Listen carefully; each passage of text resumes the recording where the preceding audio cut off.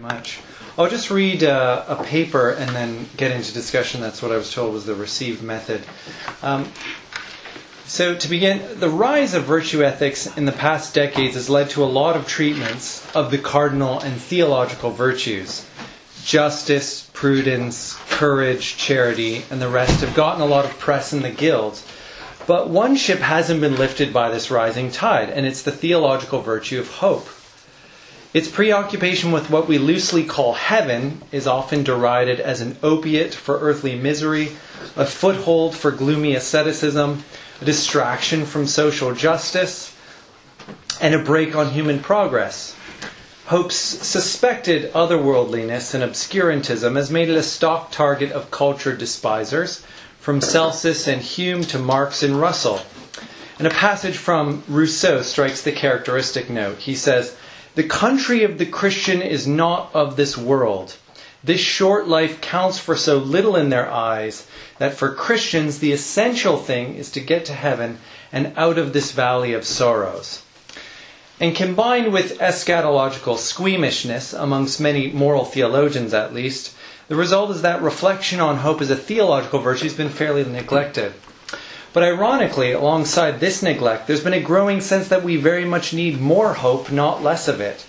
We live in the wake of a worldwide financial crisis, ecological bad news is plentiful, human dignity is flouted, geopolitical instability abounds, and democratic vitality and social justice have lost ground to plutocratic interests and political cynicism.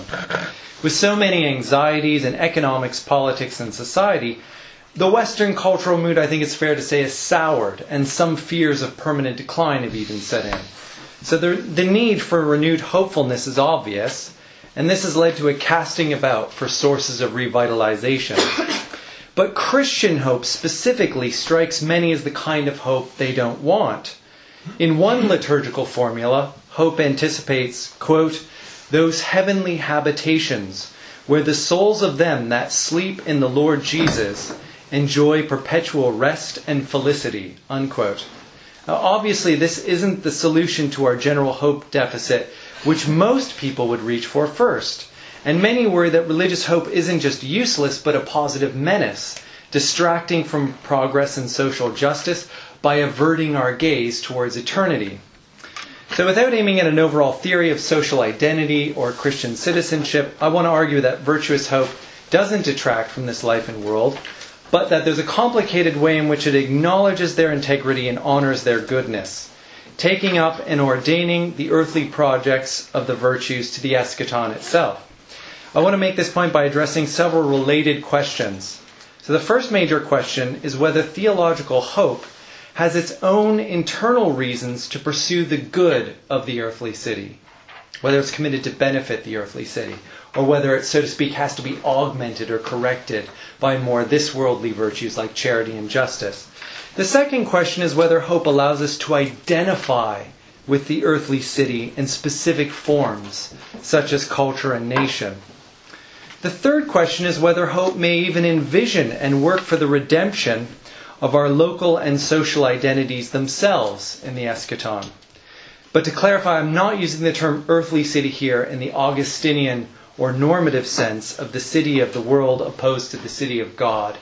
I'm using the earthly city in the quotidian or descriptive sense of all the neighbors with whom we share bonds.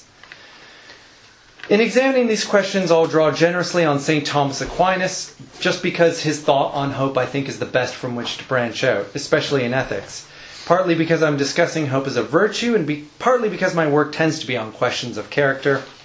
My approach will overlap with what's usually called virtue ethics. So with an approach focused less on duties, rules, and consequences, and more on agency, practical reason, character, and the good life. Well, Aquinas inherited a tradition of Latin theology whose acknowledged authority was Augustine and whose medieval benchmark was Peter Lombard. Aquinas took a serious interest in hope from his early graduate school days. He defined hope's object this way. It's, quote, "a future good possible but arduous to attain." Specifically, Christian hope for Aquinas is a virtue rather than a feeling or a species of optimism. In particular, it's a virtue of the will, which accounts for its staying power and resilience. But hope, in his view, isn't a natural or acquired virtue, which formed through habituation and effort ordains us to temporal goods. In his view, hope is a supernatural or infused virtue, which poured out by grace orients us specifically to eternal life. Like faith and charity, hope is also a theological virtue in that its immediate object is God. But whereas faith knows God as first truth, and charity loves God as goodness as such, hope loves God as our own personal good, namely as our own perfection, well-being, and beatitude. So there's a self-interestedness built into hope. Now, hope works in two ways according to Aquinas, and its object is twofold. First, hope's end, or final cause, is eternal life, which consists in the enjoyment of God. Second, hope's means, or what he calls efficient cause, is grace, on whose help hope relies. So by hope's final cause or end, we committedly seek and confidently expect to find perfect beatitude in God, and this preserves us from the vice of despair, one of the vices opposed to hope. By hope's efficient cause or means, we trust, rely, depend upon God's promises and grace to reach that goal, and this fends off the equal and opposed vice of presumption. So hope's goal is eternal happiness attained through the beatific vision of God, which is precisely a future good possible but arduous to attain. In medieval terminology, the convert ceases to be homo ero, the human wanderer, lost in the forest or mazes of serious sin. He or she is regenerated as homo viator, the human wayfarer on the journey or pilgrimage to eternal life. Now this registers both a cheerful and a cautionary note. Instead of going nowhere, we're on the way, or in via. But by the same token, we haven't yet arrived. As with Dante, after he leaves the dark wood, there's a challenging journey for the Christian to make. He or she hasn't yet become homo comprehensor, the possessor of perfect beatitude in the heavenly city, or in patria. And the New Testament reminds us that, quote, "Here we have no lasting city, but we seek one which is to come," unquote. This raises obvious tensions in terms of the agent's identity as a sort of dual citizen entangled in two civic memberships. Since these cities often represent competing loyalties, most dramatically seen in martyrdom, this forces us to think through the relationship between those identities and the prospects for social and ecclesial tension they involve. Christianity has historically viewed the world, in some sense, as a tension, a problem, or even an adversary. In Luke's Gospel, the children of the world are sharply distinguished from the children of the light. John's Gospel calls the devil the ruler of this world who must be cast out. Later in the same Gospel, Christ says that the world cannot receive the Spirit of truth, and ominously tells his disciples, quote, "If the world hates you, know that it hated me first. Because you are not of the world, therefore the world hates you," unquote. But it isn't immediately clear why the world should be described so pejoratively. Didn't God create the world and in Genesis call it very good? More baffling, how is one to square the scriptural claim that God so loved the world with the caution to love not the world in the same Gospel of John? The fear that something quasi-Manichaean is going on here makes it tempting but facile, I think, to ignore the tension. Now, most of the historical tradition interpreted this ambivalence through 1 John chapter 2, where it says, "All that is in the world, the desire of the eyes, the desire of the flesh, and the boastful pride of life is not of the Father," unquote. Now this is the benefit of making somewhat clear what's going on. The world, in the pejorative sense, refers not to the physical earth, the human race, or human culture. It's shorthand for the widespread pursuit of materialistic ends such as money, status, and power, and their institutionalized configurations and all that those inflict society with. Later traditions specified this as worldly sin or worldliness, and you might remember the old baptismal formula where it says, "You renounce the world, the flesh, and the devil." That's the sense of the world here. A forgotten but key moral category. Worldliness is the excessive attachment to external and this-worldly goods such as wealth, reputation, honors, power, status, and influence. By its very nature, it calls the journey of hope to a halt through forms of greed and ambition which reject the eschatological good as vague, boring, remote, and even threatening. So in general terms, this is the world that Christians are in, but supposed to not be of. But that very alienation might free us to be for the world with respect to social justice and other social goods, which worldliness by its nature impedes.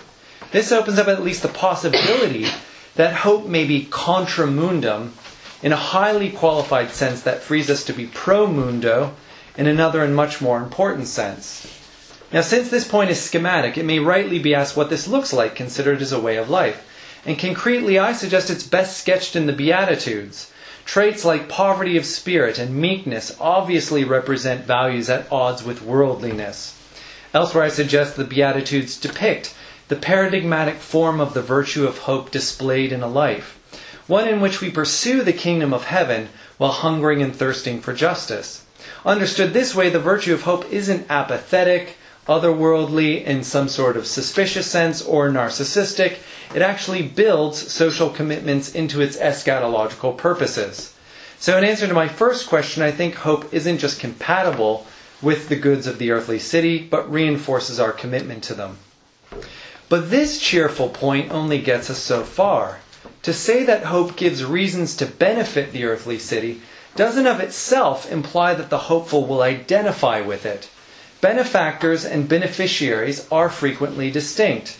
If you benefit Syrian refugees, you haven't therefore become one. And this brings us to a more subtle set of tensions. Early Christians often sound deeply alienated from the social context that they very much seek to benefit. To take just one example, the letter to the Hebrews notes with approval the worldly alienation of Abel, Enoch, Noah, and Abraham, all of whom it says, quote, acknowledged that they were strangers and exiles on the earth, unquote. Now this isn't credited to their own idiosyncrasies, but is represented as highly reasonable. Quote, they desired a better country, that is, a heavenly one, unquote. Hebrews 11:13. The early church reinforced these trends. The 2nd century epistle to Diognetus famously said that Christians, quote, reside in their own homelands, but as if they were foreigners. They are in the world, but not of the world. That famous phrase, unquote. This helped fashion the image of Christians as homo viator, a human wayfarer or pilgrim who's just passing through this world en route to the heavenly city. Now, the resulting impression is that the hopeful may not see themselves as really belonging to earthly society in any thick sense. Honoring Caesar and paying taxes wouldn't necessarily alter this. Even the justice and mercy of the Beatitudes might not. You can benefit a place without claiming membership within it, or at least any membership that deeply matters to you. So this is the second question. Does hope seriously followed encourage, implicitly, alienation from family, town, community, culture, and civil society more generally? That's the question I mostly want to explore. Now, it's certainly true that hope in its more pessimistic, dualistic, and Platonic inflections does heavily alienate. Much of the tradition, from many sermons of Augustine to the rule of St. Benedict to the imitation of Christ, regards society in most moods as the waters of Babylon, where you sit down and weep and pine for the New Jerusalem. But Aquinas strikes a subtly different tone.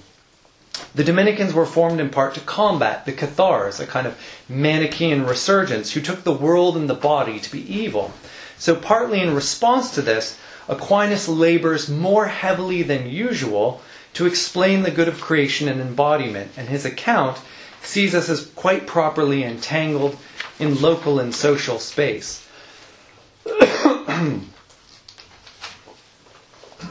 Drawing on Aristotle, Aquinas sees humans as body-soul composites, or psychosomatic unities, stressing our essential embodiment so far as to bluntly state, quote, my soul is not I, anima mea non est ego, and insisting that death breaks human nature apart, making strictly necessary the resurrection for us to be humans at all.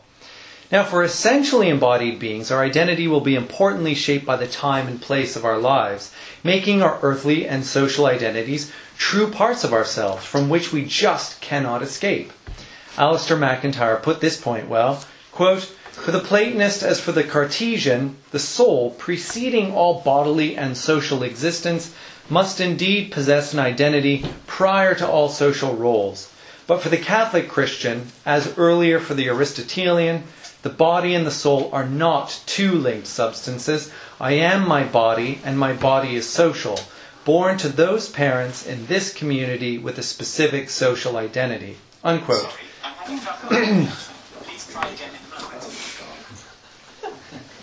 So, just by being human, we already are of the world, and not just in the world in important respects. But taken alone, this point doesn't get us very far, though it does prevent a wrong turn at the outset. It entails that any effort to identify with a dualistic conception of the self, which just transcends social space and culture, is ruled out as strictly incoherent. But recall the earlier point that we are to be alienated from what the tradition calls the world in the sense of worldly sin or worldliness, and which it identified with the world in the New Testament's pejorative sense of the term, as of the cosmos. Now this complicates the account. Informed by their eschatology, Christians should oppose systemic preoccupations with wealth, ambition, reputation, and domination. And that witness often comes with a social cost.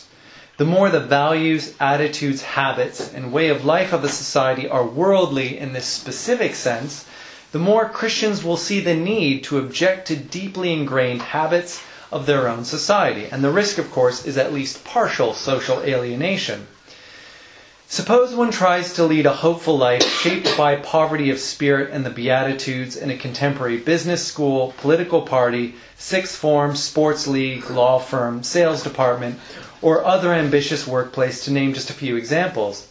Allowing for happy exceptions, those who pursue this way of life will frequently grate against innumerable activities, decisions, policies, and conversational staples, which are the basic career and social conductors for that context. So even without seeking it, the Christian hopeful may find themselves ill-sorted in many social practices and institutions, and a degree of social alienation is at that point a given. The real question, though, is how the hopeful should respond.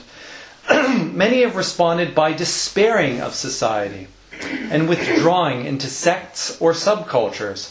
To say nothing of heretical movements from the Gnostics to the Cathars, this would include figures such as Tertullian, Thomas à Kempis, and Leo Tolstoy, and the more radical fringes of Egyptian and medieval monasticism, up to many Amish, Mennonite, and contemporary sects and doomsday cults. But this isn't Aquinas' approach. He believes we have an essential inclination toward human sociability. Upon this, the virtue of justice is built. And one sub-virtue of justice is what he calls pietas, which he takes from Cicero, filtered through Augustine. Pietas demands that reverence and regard be shown to our parents as the primary sources of our birth and upbringing. Pietas, he believes, is demanded by the fourth commandment of the Decalogue, and it's owed by extension to non-parental sources of life, support, and nourishment. In addition to parents, pietas should be given, he says, quote, to our native land, our patria. This includes honor to all our fellow citizens and to all the friends of our native land, unquote. So, not only in his view is it impossible to escape one's social identity, the failure to acknowledge a certain indebtedness to the community that helped nourish and rear you is itself unjust. The implication is that the Christian hopeful truly are dual citizens. Homo viator may seek eternal citizenship in the city of God, but she or he owes honor to the earthly city analogous to the honor shown toward parents, which you show even when you disagree with them. Since disowning that city, like disowning one's parents, is perhaps the grandest gesture of refusing honor, the effort to renounce membership in the earthly city is from this perspective both incoherent and unjust. So any alienation we're landed with due to our Christian witness should therefore not be valorized, but taken as an unavoidable share in the cross. Even apart from the contextual improbabilities it would involve, one can't respond to the hope-world tension by simply transferring one's social membership out of one's homeland, say, and into the church, as Stanley Hauerwas is sometimes accused of doing. This rules out church-world or related forms of dualism. It also makes a crucial difference to how the hopeful should deal with any alienation they encounter. It implies that we shouldn't seek into the retaliatory pride and resentment which lead to an undue martyr, saint, or hero complex. To the degree alienation exists, temptations to exaggerate its extent must be fought, or a martyr complex combined with the view of society as a massa damnata may result. If piety and social hope commend membership in one's society, then hope requires persistent integration where possible. What Aquinas says about Christ's manner of life on earth is quite instructive here. He asks why Christ wasn't a hermit or an extreme ascetic like his cousin John the Baptist. Why is it given the counterexample of so many prophets and saints that, quote, the Son of Man came eating and drinking, unquote? Aquinas answers, quote, it was in keeping with the end of becoming human that Christ shouldn't lead a solitary life but should associate with others. Now it's most fitting that he who associates with others should conform to their manner of living where possible. According to the words of the apostle, I became all things to all men. And therefore it was most fitting that Christ should conform to others in innocent matters, since common ground increases love and fellowship. This is a judicious model, I think, for the hopeful. Should their way of life lead to partial alienation from the social body, the fitting response isn't to withdraw further out of resentful indignation or compensatory pride, not to construe ourselves as the elect, standing over and above the ungodly. It's to persist in identification and renew the effort to integrate in areas where we may. On Aquinas' reading, Christ conformed to the local manner of living in part by attending dinner parties and not refusing a glass of wine. The hopeful may do so by any number of social and cultural practices which express and reinforce membership in their people. Where pietas is present in earnest, such expression should be perfectly genuine rather than feigned.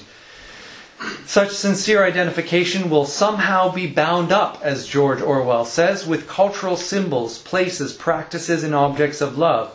In his essay, Socialism and the English Genius, he suggests this could range widely. In his view, quote, from the plays of Shakespeare and a fondness for traditional English Christmas, to the pub, the football match, the back garden, the fireside, and the nice cup of tea.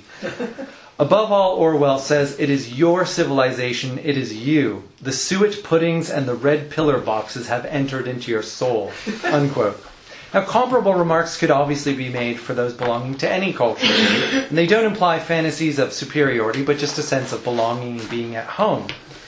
In a distinct and morally driven way, the hopeful may further integration in their society by laboring for its common good. Here the Beatitudes are again important for how we see hope concretely lived. Entangling oneself in human brokenness and working for the common good further integrates the hopeful in a morally meaningful way, shows a tangible commitment to your society, and takes much of the sting from any remainder of alienation. It's partly because service in charities, community projects, and the like benefit not just your co-religionists, but your neighbors and society as such. Conceivably, you might do this with a bizarre aloofness, ministering to neighbors without entering into communal ties, treating them as bare receptacles for our own moral projects. Here, Jonathan Swift, I think, is an instructive example. In addition to being a great satirist, poet, and novelist, he was the Dean of St. Patrick's in Dublin. As a religious duty, Swift regularly gave alms to the beggars outside his cathedral, but he did so with a kind of wryness. An observer said, quote, his beneficence was not graced with tenderness or civility. He relieved without pity and assisted without kindness, so that those who were fed by him could hardly love him, unquote. And it's difficult not to hear this without a shudder, and that's the point. Swift's contributions didn't integrate him into his society, but they should have.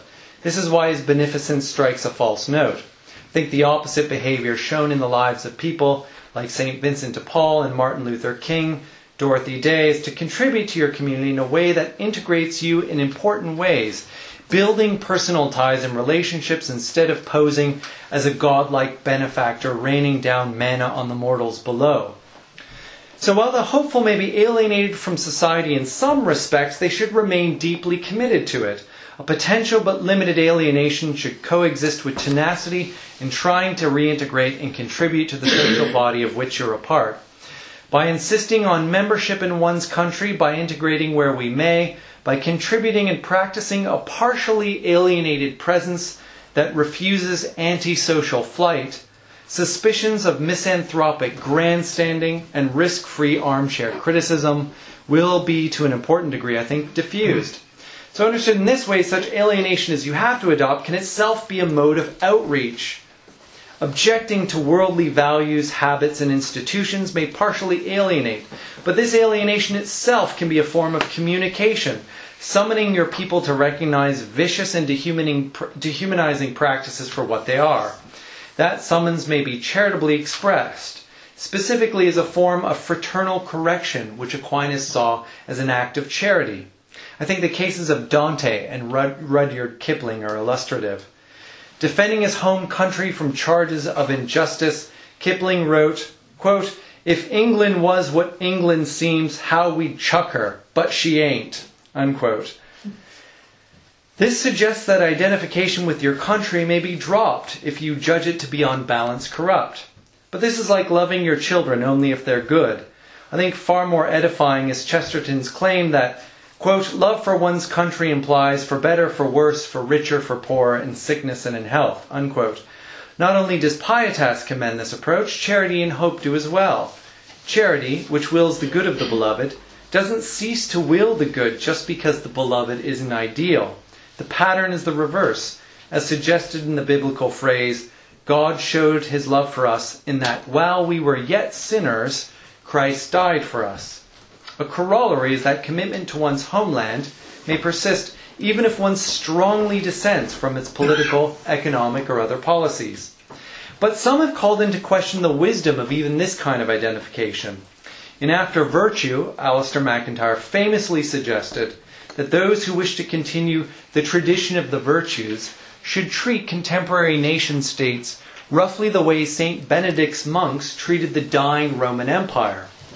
The crucial moment came, he says, quote, "when men and women of goodwill turned aside from the task of shoring up the Roman Imperium and sought new forms of community within which the moral life could be sustained, so that both morality and civility might survive the coming ages of barbarism and darkness," unquote. In full agreement with this view, Stanley Hauerwas has suggested that the modern nation-state has become less of a country or a homeland than a corporation. The United States is, by his reckoning, little more than a militaristic plutocracy, so that the call to make the ultimate sacrifice for your country sounds a lot, he says, quote, "like being asked to die for the telephone company," unquote. But it's necessary, as Nicholas Wolterstorff and Jeffrey Stout have pointed out, to distinguish the civic people and one's homeland from the overlapping nation-state and political institutions. The love of home, land, neighbor, and shared way of life, which shapes cultural expressions and local practices, is prior to any specific economic, political, or bureaucratic arrangement. Obviously, the two exert much mutual influence and concretely overlap in many ways. But we should distinguish them roughly the way we distinguish between a person and a person's office. Even if everything MacIntyre and Hauerwas say is true, and I think a lot of their criticisms make sense, the social bond with one's fellow citizens must not be confused with love of the sprawling institutional bureaucracies that govern economic and political life. Refusal to cooperate with certain policies and practices of the latter doesn't require repudiation of one's commitment to the former. Recognizing this also helps disentangle pietas, or patriotism generally, from jingoism. That disentanglement in turn makes clear that love and honor of your homeland neither requires nor condones injustice to those outside of it. In contrast to Kipling, there stands Dante's committed membership in his native Florence.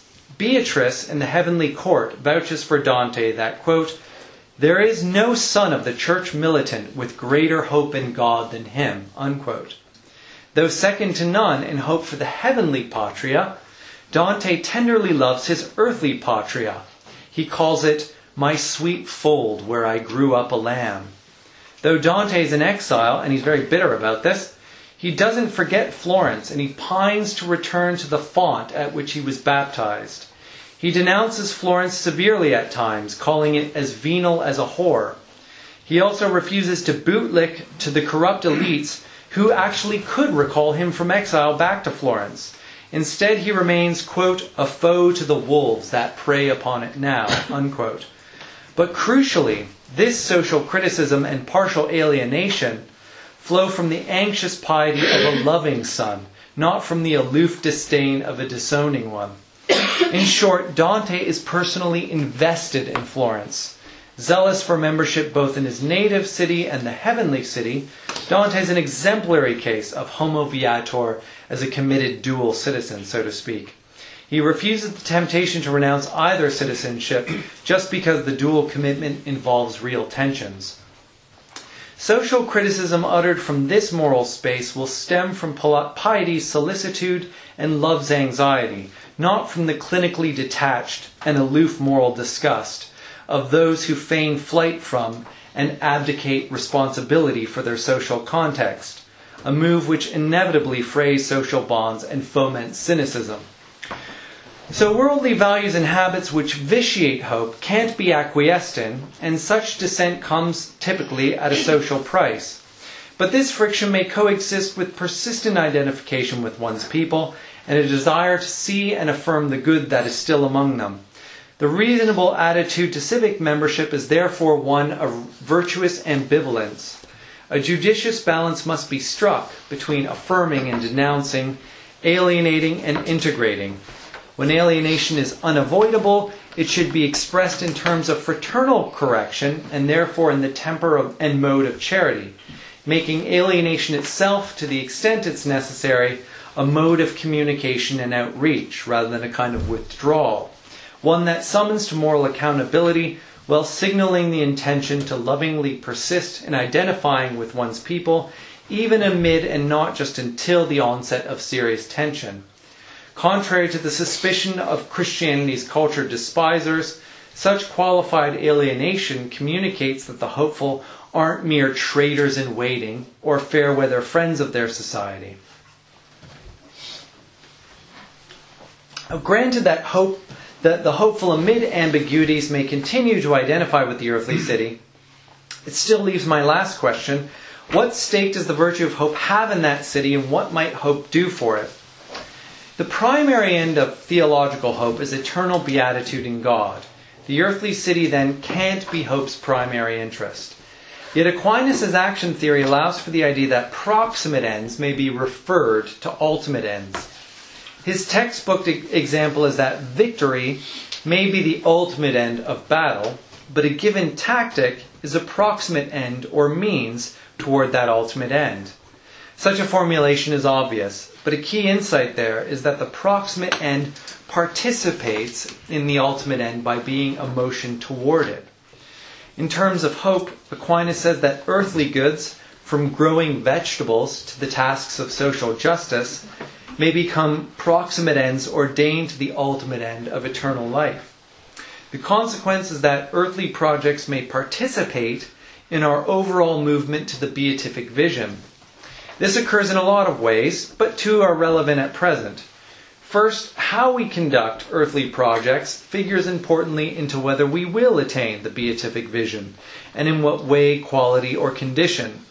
Put bluntly, Aquinas thinks that refusing justice and charity in the belief that you can just focus on heaven is the vice of presumption opposed to hope, which puts your salvation in jeopardy.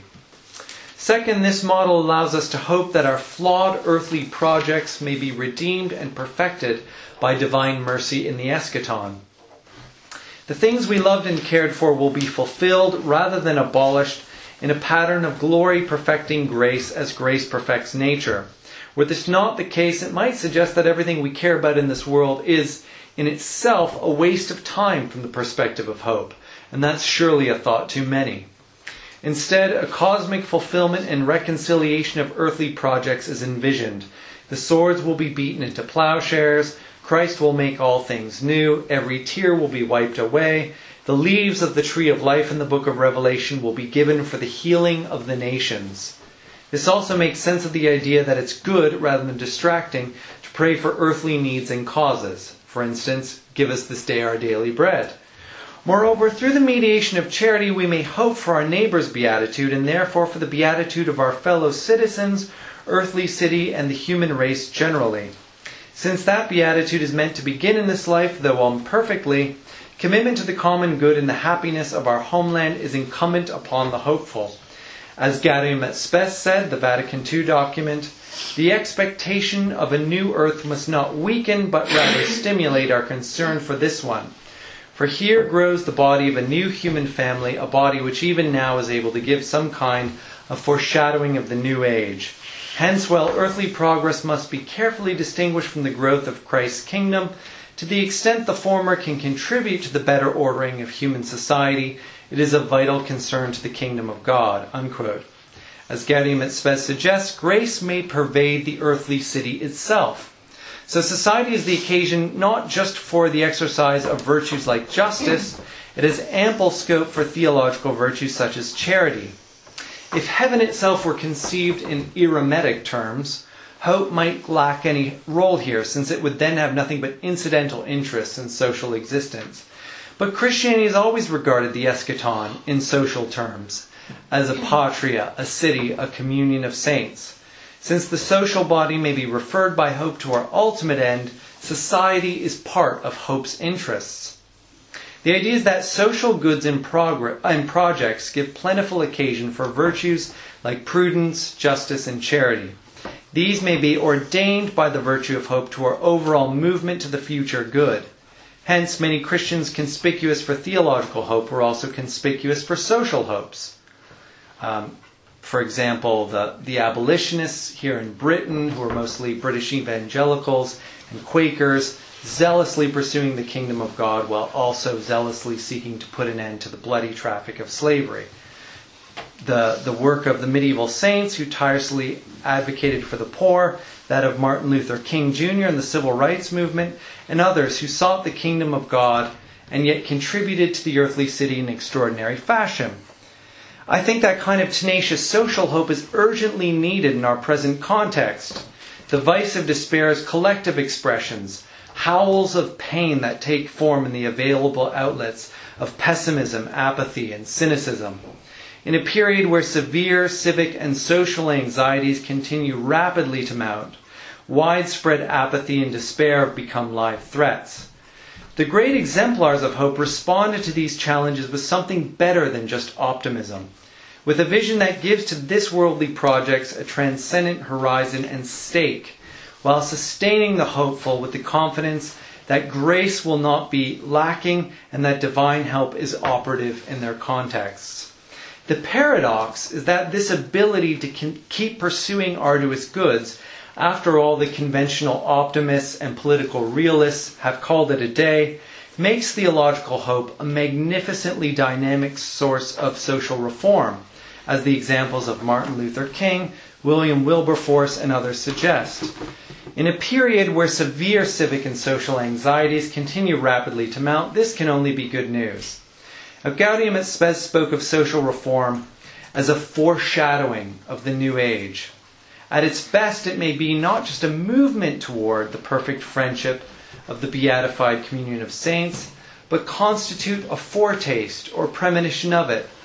Gaudium et Spes states, quote, "After we have obeyed the Lord and in His Spirit nurtured on earth the values of human dignity, brotherhood, and freedom, we will find them again, but freed of stain, burnished, and transfigured." Unquote.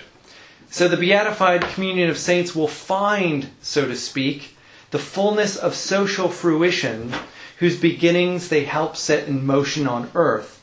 This helps to bury the view that hope in the end envisions the sheer destruction of our temporal and earthly identities and therefore can't be motivated to care much about them now.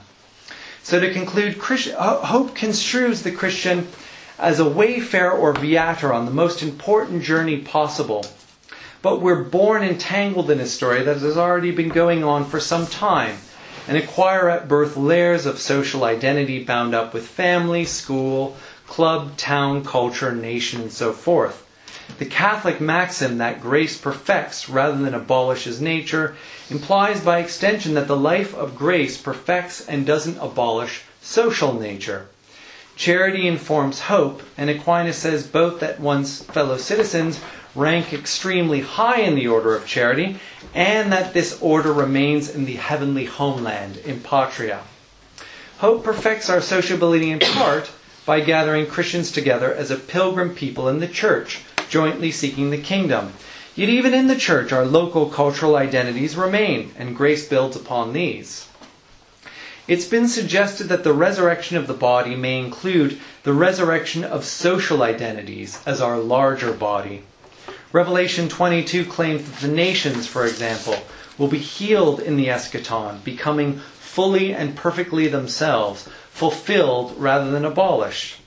If so, then consider that something like William Blake's Jerusalem, while it tells an apocryphal story of England's past, may still get right the bare idea that Christ will redeem the nations themselves in their created particularities. Scripture suggests that something about the nations in their redeemed form will persist as an adornment or quality of the heavenly city itself. Quote, "The glory and honor of the nation shall be brought into the heavenly city," unquote. Revelation 21. The biblical scholar Robert Mounce interprets this as developing Isaiah 60's claim that the wealth of the nations shall come to Jerusalem. But whereas Isaiah refers to the choicest of earthly treasures, the author of Revelation makes the wealth symbolic of spiritual riches related to human endeavor and culture, here treated as objects of love and redemption. So while the hopeful shouldn't expect an earthly kingdom or secular utopia, the belief that our social identifications may be long-term objects of redemption gives added reason for the hopeful to be socially invested and to work for reform. Lastly, it's important to stress that hope as a theological virtue is concerned directly and primarily with God and with the consummate bliss of the beatific vision. The heart is restless until it rests in God. It can't rest in heaven conceived of as a perfect Hegelian Sittlichkeit or pantheistic interanimation. Yet Aquinas rightly notes that friendship befits creatures with a social nature, and so he says the glorified saints will see one another and rejoice in God in their heavenly fellowship.